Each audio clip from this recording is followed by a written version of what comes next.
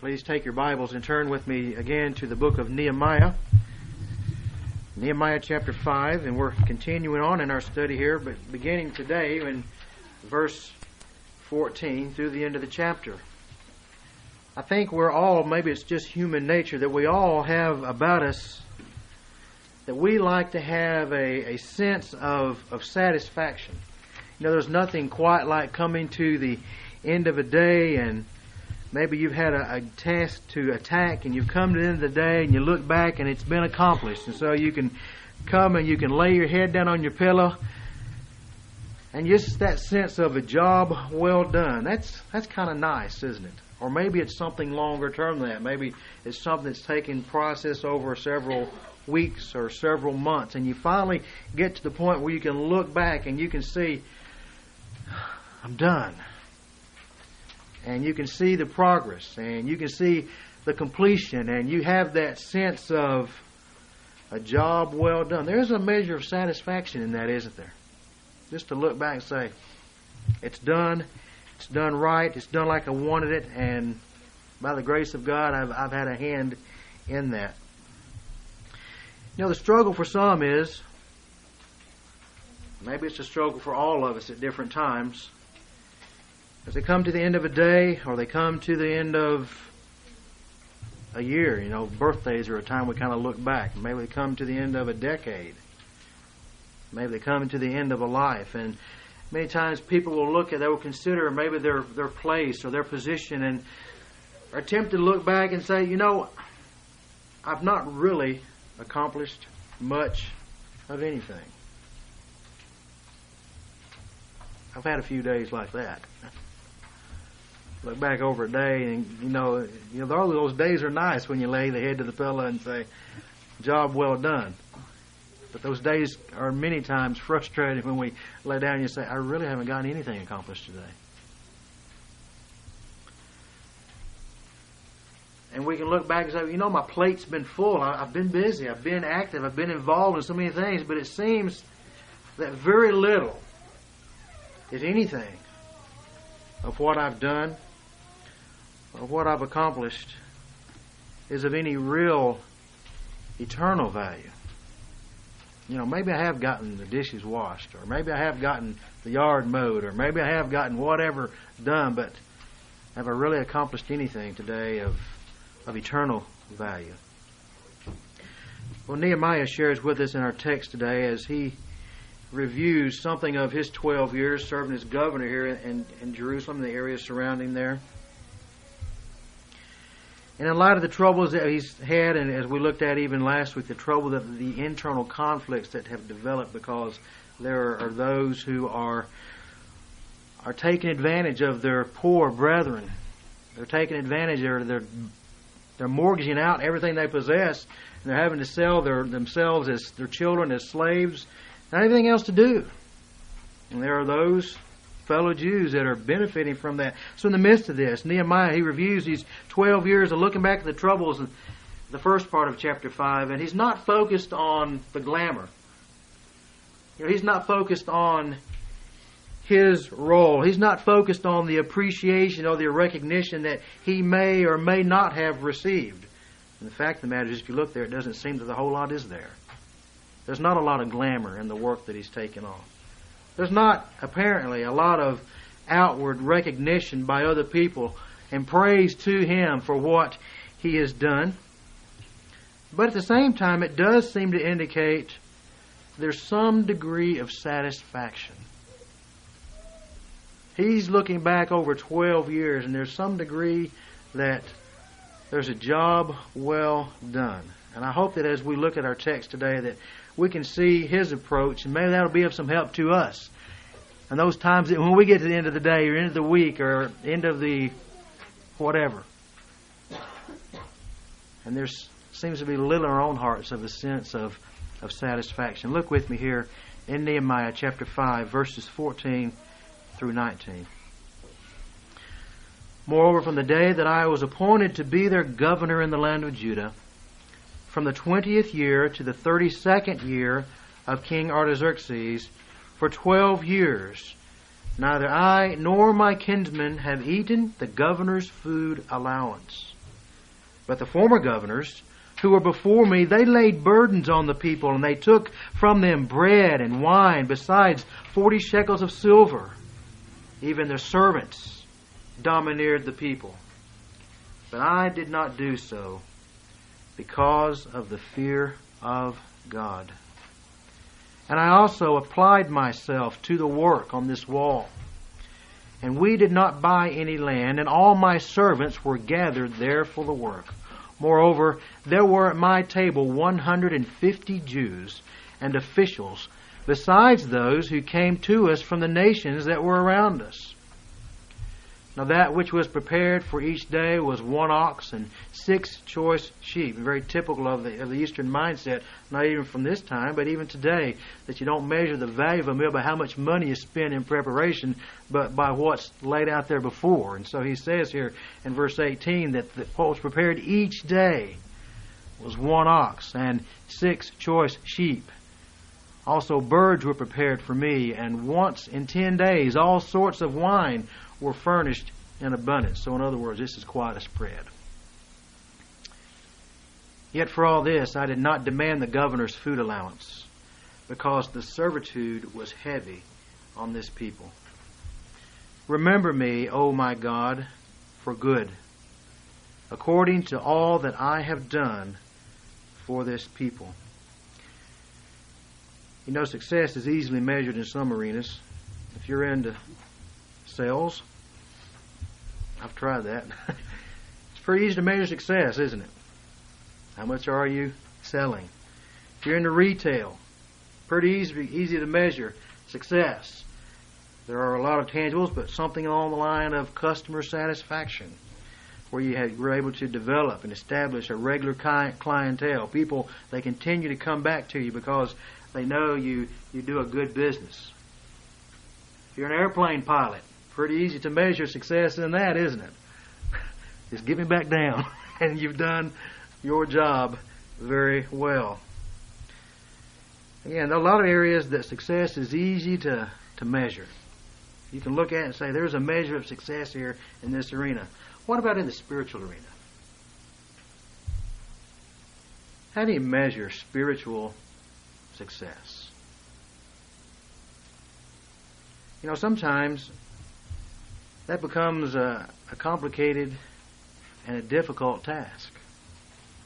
And trying to figure out, you know, spiritually, is there some progress? Is there any degree of what would be deemed as success? And particularly in the Christian mindset, the idea of trying to fit the thought of success with what's deemed the consistent Christian spirit of humility. Now, how do those two go together? You know, on the one hand, we understand that humility should be a trait of God's people, and so we don't go around parading or boasting about success. But at the same time, we like to have some sense that, you know, things are going well spiritually. And then you have to ask, well, who is really capable to adequately and to accurately measure that? You know, do I measure my own? And do I put myself at the mercy of others and let other people evaluate? You know, am I as a pastor responsible for measuring all of yours? Are you responsible for measuring your own? You know, who's got the direction to discern spiritual success? It's kind of tough, isn't it? It's a hard call. And, you know, we can go from day to day and even throughout a day we have some sense of a success, and then, you know, this really hasn't been as good as I thought, especially as quickly as things may turn in our own hearts. I hope that Nehemiah in our text here can be of some help to us. Because, again, we've come to a place where Nehemiah is bringing something of a review. It seems, as Nehemiah is writing this section, that it's not so much chronological here, but what he has to say to us here in verses 14 through 19 fit with the information and the events that have taken place in chapter 5, verses 1 through 13. Again, conflict arising within the ranks because there is the mistreatment, within the context of God's people, one of another. And so he gives to us here what he's done. Now, Nehemiah is a man of some distinction. He's a man of position. He's a man that has experienced some degree of success. I mean, we can see that. He came into Jerusalem with a goal, with a vision of seeing this wall being built up. And he can actually look and he can see it's happening. There's some success. But how is he willing to view himself in all this and to really have a sense of satisfaction? You know, interestingly enough, as he records to us the events of his own experience, of this is what I have done, he records to us what I would call elements of servanthood. Elements of servanthood. In other words, it's almost as if Nehemiah is saying to us, to those who read this text, I see myself as a servant. I see myself as a servant. You know, and likewise for us with him, you know, we're servants of God. And then we learn to find our satisfaction in what we do for him and for others. And I want us to consider this morning being servants in God's kingdom and what that looks like and how it pans out, especially in relationship to other people. Again, because that's what he's had to deal with in the first part of the chapter. There's a breakdown in relationships. This has been his approach. This is how he has seen himself. And may God give us the grace to see ourselves with that same spirit. First of all, to see himself and to see ourselves as servants of God and men. Servants of God and men. And in light of that, willing to sacrifice. Again, Nehemiah, he's a man of position. He tells us in verse 14, he's a governor. He comes in an official capacity as he's sent forth by King Artaxerxes.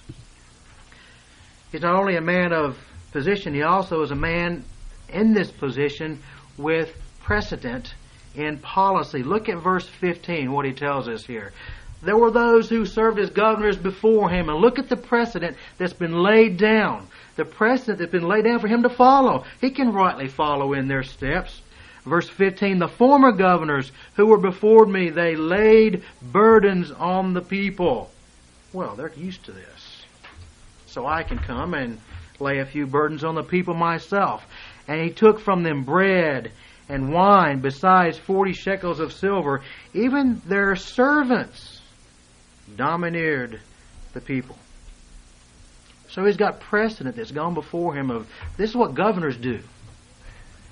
Governors, they benefit from the success and from the provision of the people they govern over.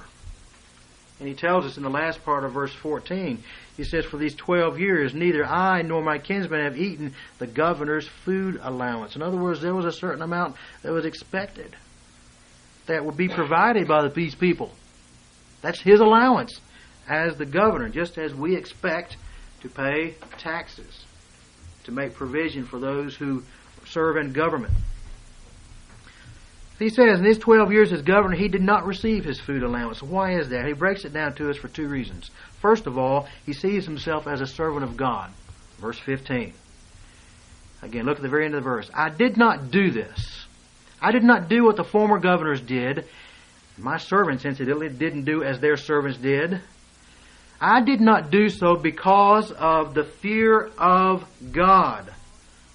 Those are familiar words, aren't they? If you were here last Sunday, look back in verse 9, when he rebukes those who are taking advantage of their poor brethren, their fellow Jews. He says in verse 9, the thing what you're doing is not good. The thing you're doing is wrong. Should you not walk in the fear of our God? As we considered last week, walking together in the fear of God. Should you walk in the fear of God? And he says down of himself, as he gets down to verse 15, I did not do this. I did not do what the former governors did. I did not do what even would have been allowed to me, what would have been expected to receive my allowance. The reason being because I see myself as a servant of God. I walk in the fear of God, just as I have called you to do.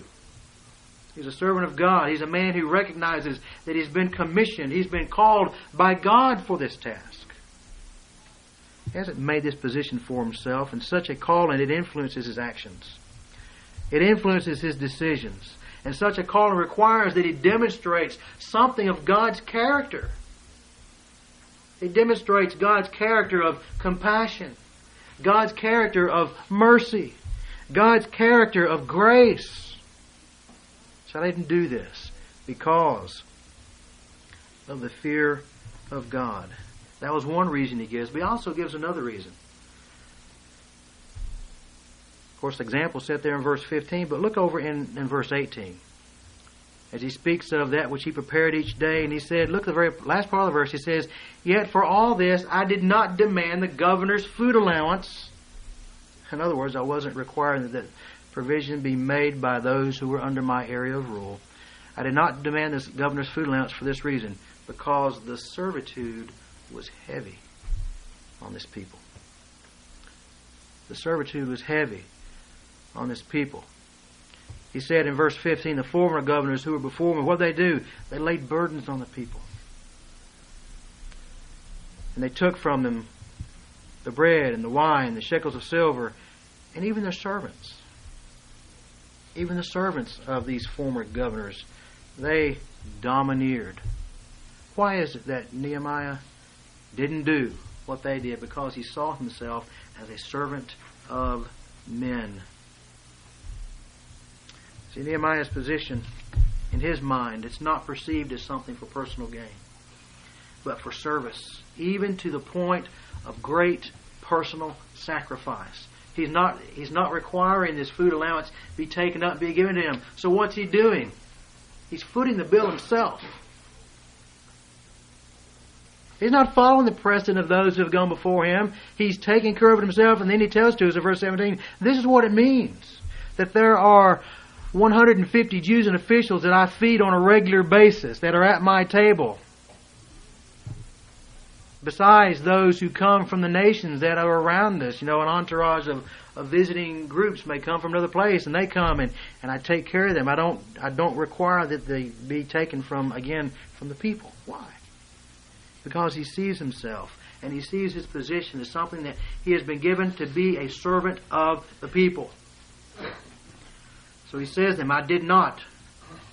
In verse 14, he says, I did not, nor my kinsmen, eat of the governor's food allowance. And then in 17 and 18, I did not demand the food allowance. Well, why should Nehemiah be the one to make the sacrifice here? As he looks out, hey, I'm the governor here. Why should I be the one to make the sacrifice? And the answer to that is very simply this. He can afford to. It's kind of like we looked at last week when Nehemiah rebuked the ones who were wealthy, and the ones that they were taking the land and the possessions of their fellow Jews, and Nehemiah says, hey, you give it back and don't charge any more interest. Give everything back to them and require nothing in return. Well, why should they take the hit? They've legally gained these things. They're within the letter of the law. They haven't done anything necessarily illegal. But, he says, we've got a crisis situation here. Give it back. Why? You can afford to. You can afford to take this hit. And Nehemiah, he looked out at the people and he realized, he just looked and he saw people who were hurting. He saw people who were struggling. He saw people who were struggling just for the mere existence. He looked out and he said, I can't require from them. They're barely making it themselves. They can't handle the burden here. They can't handle the burden of me coming in here and with all those who I'm feeding. They can't do it. I can. I will pay the price here. I will make the sacrifice. He just determines that his ability to sacrifice is greater than theirs. So he's willing to do that. It's an important perspective, isn't it? As we serve God, we will serve men. We are called to be servants of God and men. As we serve men, as we serve one another within the context of the church, as we look for opportunities to serve outside these walls, we are, in fact, serving God. He sees himself, I'm a servant of God and a servant of men. And you cannot separate the two. And so I make these sacrifices for the sake of my kinsmen. So in terms of sacrifice, we sacrifice for the sake of others as to the Lord. To see ourselves when we say we are servants of God. To say, yes, I am. But also as a child of God, I am called to be a servant of men. A servant of men. Willing to make whatever sacrifices I'm able to. It may not be finances. Maybe it's a sacrifice of time. Maybe it's a sacrifice of great energy.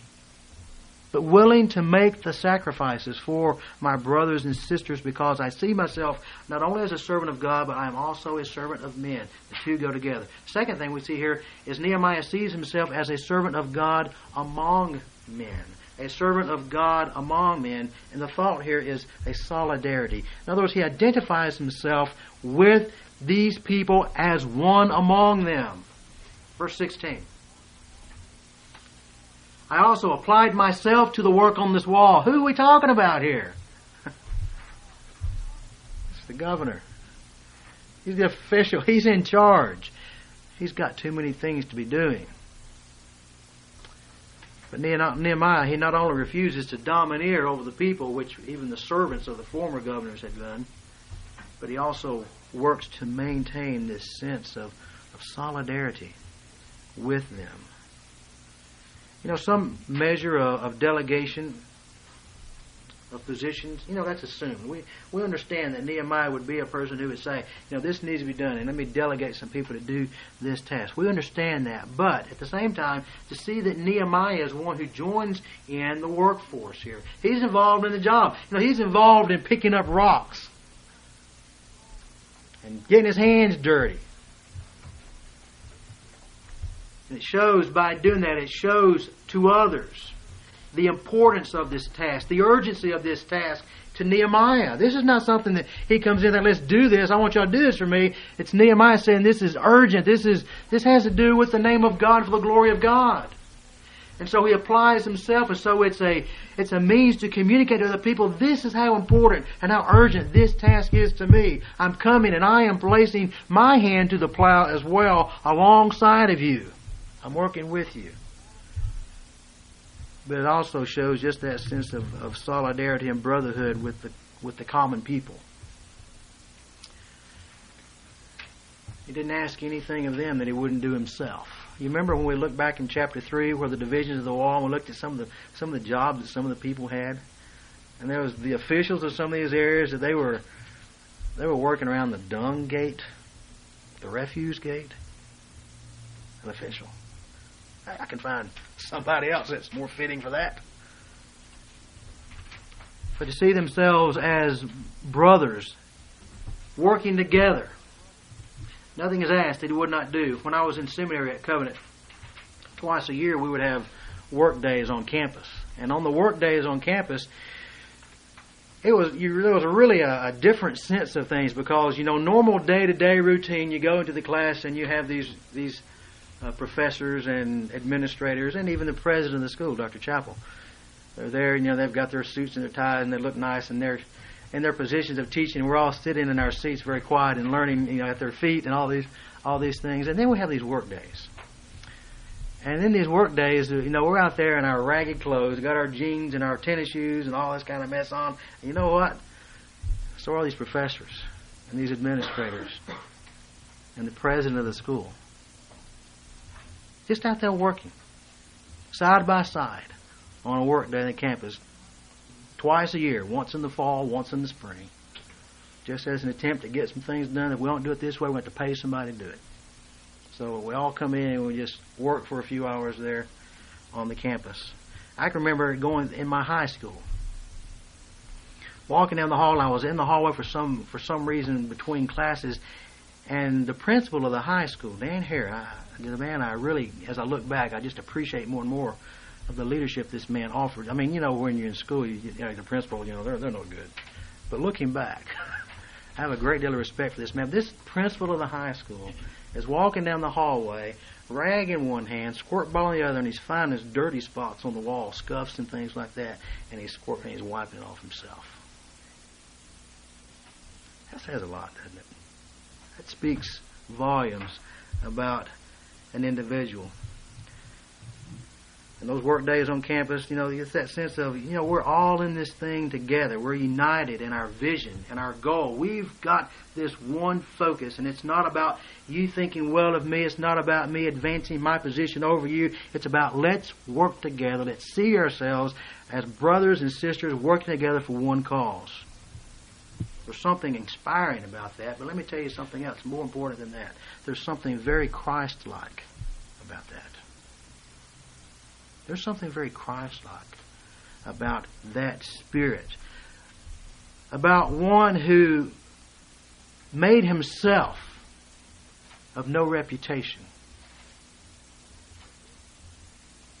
And he came and he walked and he lived among us. And when some came and said, Lord, we would follow you, and he said, foxes have holes and birds of the air have nests. I don't have a place to lay my head. I don't have a home. Let me tell you just a little bit about my family story. I was born in a stable. There's something very Christ-like about that. I mean, he identified with the very poor of the poor. And he came and he appeared not as one in royalty, and not even as one of respectable position. He came appeared as a pauper. A servant, Paul tells us in the book of Philippians. There's something very Christ-like about that, isn't there? That picture of solidarity, that picture of being together, all for one and one for all. That we're in this thing together. There's something I think that's good about our church cleaning plan here. If you've done it, you say, well, what is it? We all clean the toilet sometime, don't we? I think that's good. Do I enjoy it? I never have. But it says something. We're all in this thing together.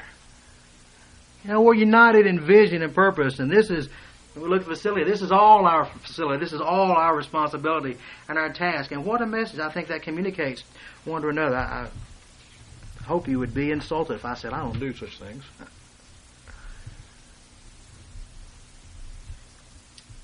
We need to look, I think, beyond the walls, though. Beyond the walls of our facility here, beyond the walls of our little group. And ask ourselves, what sense of solidarity do we have, or do we convey to people who need the gospel? Now, Jesus said, I didn't come to call the righteous. I came to call sinners. You can't call sinners if you don't get out amongst them. Can you? And I wonder what sense of solidarity that we're in this life together. Or if we become guilty of conveying what many would criticize us of, some kind of a holier-than-thou mentality. It's important, I think, to have a sense of solidarity within the family of God. That's important. We've got to have that. That's the beginning. But I think there also needs to be a sense of solidarity with other people who are outside Christ but are part of this human race that we desire to come into the kingdom of God. And I fear that our churches have become guilty of being unable to build a sense of solidarity with those outside the kingdom of God. The folks that would visit the Salvation Army, or the folks that would go by Haven of Rest Ministries here in town. How much of a sense of solidarity do we convey to these? I'm glad that we do send some funds here on a regular basis to the Salvation Army here in town. as a means of they work well in coordinating things, and it's easier for one group to handle all that than have people going from church to church. So when people call here and they say, "Do you help with that?" I just generally direct them to the Salvation Army. I think we need to be careful that we do not depersonalize this thing too much. I mean, it's easy to, hey, we do our part. We give money, Salvation Army. They take care of people who need help. They're kind of doing our work for us. Listen, we can't farm this thing out. You understand what I'm saying? I know we can't do everything. But we need to work as a group and as a congregation that conveys to other people they're folks just like us. They care about us. And they are stepping out of their comfort zone. Some people use the terminology incarnational ministries.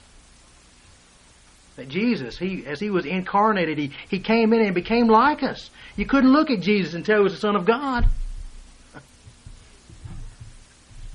I have a sense that we can go out there and people, and we can be with them and we can talk with them, and they don't have a sense of just by looking at us. I hope by other things they can just communicate that there's something unique and distinct. It's kind of refreshing sometimes to go out and do something with somebody and they don't realize I'm a pastor until I say it. They don't know who I am, so I can go incognito, undercover. They think, surprised, well, pastors would do that. I'm not talking about sin, but you have the box of pastors do this, they don't do this. People need to see that. What's our vision for incarnational ministries? For us coming in and being what the terminology Paul uses is, I've become all things to all men that I might win some. We're not talking about compromise. We're not talking about compromising the gospel. We're not talking about stepping into sin with the attempt to bring people in. We're talking about doing what we can do to be like people because we are. There's a sense of, this person's like me, but look, they know God and they love Christ. And there's a sense of, I want that. I want that. To see ourselves as a servant of God among men. Yes, servants one to another, but also serving outside these walls. Among the men and the folks out there who need to see and who need to hear the gospel. Finally, to see what I think Nehemiah conveys to us, that he sees himself as a servant of God for men. Now there's a fine distinction between this and my first point, to see ourselves as servant of God and men. There what I'm focusing on was the duplicity. We are servants of God and servants of men, both. But we also need to recognize that we serve God for the sake of, for the benefit of men. The idea conveyed here is that we serve. Look here in verse 19. Nehemiah's notion here is conveyed to us in verse 19 in this prayer. He says, "Remember me, O my God, for good, according to all that I have done for this people." Let's read that again. Remember me, O God, for good, according to what? According to all I've done for you? According to all the times I've prayed, according to all the times I've read the Word of God, according to what? According to all I have done for this people. What's he saying here? I think the notion that's being conveyed in this prayer is that Nehemiah, he sees his service of compassion and kindness to the people of God. He looks at it and he says, this is worthy of note. This is worthy to be remembered by God Himself. That's important. I want you to note this. I want you to remember it, God. What's the implication behind that? The implication must be something along these lines. That he is satisfied. Nehemiah is satisfied that a measure of what he should do for the cause and of God's glory and for the advancing of God's kingdom includes kindness toward men. See that? it's conveyed there, at least it's implied there, and I think strongly implied, that a measure of what he's doing for the cause of God's glory and for the kingdom of God includes doing things for people. So there's a measure of spiritual satisfaction when Nehemiah can record these things. This is what I have done. And as he records it, he concludes it in verse 19 with a prayer, "Oh God, remember this." If there wasn't some sense of spiritual satisfaction, he would come to this point, as we would and as we do in many of our times, say, "Lord, I would just as soon that you forget this."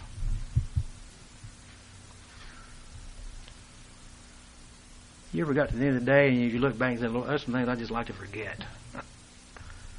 And I would like God to forget."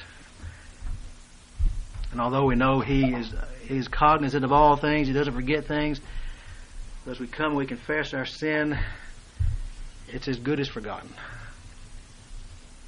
Never held against us. But Nehemiah, he says, I want you to remember that. Remember these things. There's that sense of spiritual satisfaction. He can say this. He can come and he can say before God, "God, remember these things." I'm sure he'd come to the point at many times say, "God, forget these things. This I want you to remember." There's a sense that his kindness to men is a fulfilling of his obligation before God. God, I'm doing your will. I'm fulfilling something of the purpose that you have placed me here for, and that is doing good, showing kindness to other people. So that's what I mean when I say that he sees himself, and we should see ourselves as a servant of God for men. As a servant of God for the benefit, for the aid, for the assistance of other people. That's part of our purpose here. So there's a notion or a hint of a fulfillment of purpose that's present in this prayer. I'm fulfilling your purpose for me. Remember it, God. Remember it. You know, his servanthood to God cannot be separated from servanthood for men. You know, very closely again to the idea conveyed in our first part. We're servants of God and men. To claim service to God and yet fail to serve men is as inconceivable and as inconsistent as anyone could imagine. It's what we would call this an oxymoron in his thinking. To say you're a servant of God and not be a servant of men. Just can't be. That's the way he sees himself. So we don't fulfill our purpose. We don't fulfill God's purpose for us apart from service to people. So our need is to see ourselves as having been divinely placed here for the sake of men. God's put us here for a purpose. It's interesting, is it not, that you come to a person of Nehemiah's position, of Nehemiah's stature in this society, and he sees himself as a servant. It's interesting that when the Apostle Paul speaks or writes, and he gives to us, as we have so many places in our New Testament letters, what's the thing that Paul, this great apostle of faith, this man who had special revelation of the Lord Jesus Christ, was called into service as an apostle of God who had many times appealed to his apostleship to make his case about issues. And how does he identify himself at the start of so many of his letters? A servant. A servant. I want you to know this about me. Yes, he could say, I'm an apostle of the Lord Jesus Christ, called for service, and he does that. He says this, I'm a servant. I'm a servant. A servant of Christ, a servant of God. And because of that, I serve you. I serve men. I serve within the context of the church. I serve within the context of the world with those who are need to be served, who need to hear the gospel. So, we're set here. We're divinely placed here for the sake of men, to model, to proclaim the gospel within the context of the church, to disciple, to bring others to maturity, to show charity and kindness, to reveal something of the character of Christ. Because the fact of the matter is this: God's work that He does for men, for people, is generally accomplished through men and through people. In other words, human agency. We recognize that in the church. How does God communicate His message in the context of the church? Christ gave some pastors, teachers. Human agency. Everything that I've said to you, every word I've uttered to you is not a quotation from Scripture. But it comes to you as your pastor, comes to you, as I studied and I prayed over the Word of God and asked God to, again this week, Lord, your people need a word. And I can't get this text to fall into place. Human agency. How is the gospel of the Lord Jesus Christ communicated to those who've not heard? Let me tell you something. It's not through a voice from heaven. The Apostle Paul is an exception. Human agency. God uses people to impact people. We see ourselves as a servant. You want a measure of success? You want the measure of success? How well have you served? So that when you get to the end of the day and you look back and think, I've not done anything. Maybe I've got the dishes washed. I've got the yard mowed. That's service. I'm thankful that Evan mowed our churchyard this week. That's service. And we took the threefold approach at our home. I mowed part, and Alex mowed a little bit. He's just learning. I'm not going to turn him loose yet. I fear for our neighbors. And Beth mowed some. Service. You say, well, that's not... I get the other day, and there's nothing much very spiritual. Have you served? Have you served someone? Then you've served God. The spirituality of something is not always measured because in its direct relationship to it being a, quote, church function. There's spirituality in the home when we serve one another. There's spirituality, there's things of eternal value when we're doing the mundane things, but it's communicating this is the Spirit of Christ, it's the spirit of service. There's spirituality in that. So to see that. Well, I'm not looking for a great name. I'm not looking for all the recognition. If that stuff doesn't matter to you, you can serve. And you will serve. And God is glorified. People are edified. People are ministered to. Let's be willing to see ourselves as servants of God and men. Servants of God among men. Servants of God for men. Let's pray. Heavenly Father,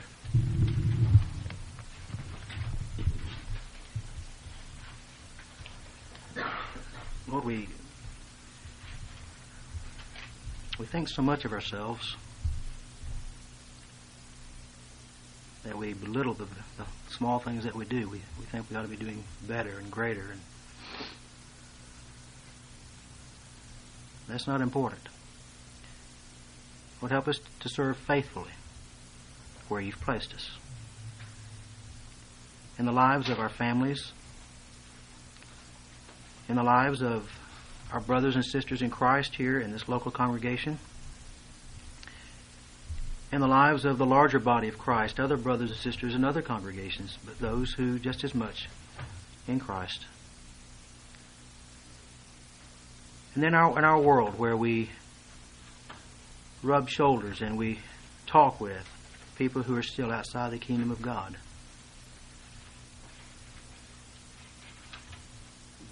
Help us to be faithful. And help us to be content with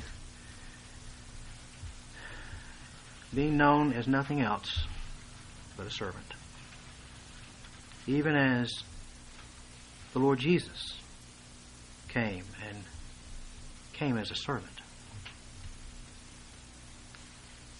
We pray in Jesus' name. Amen.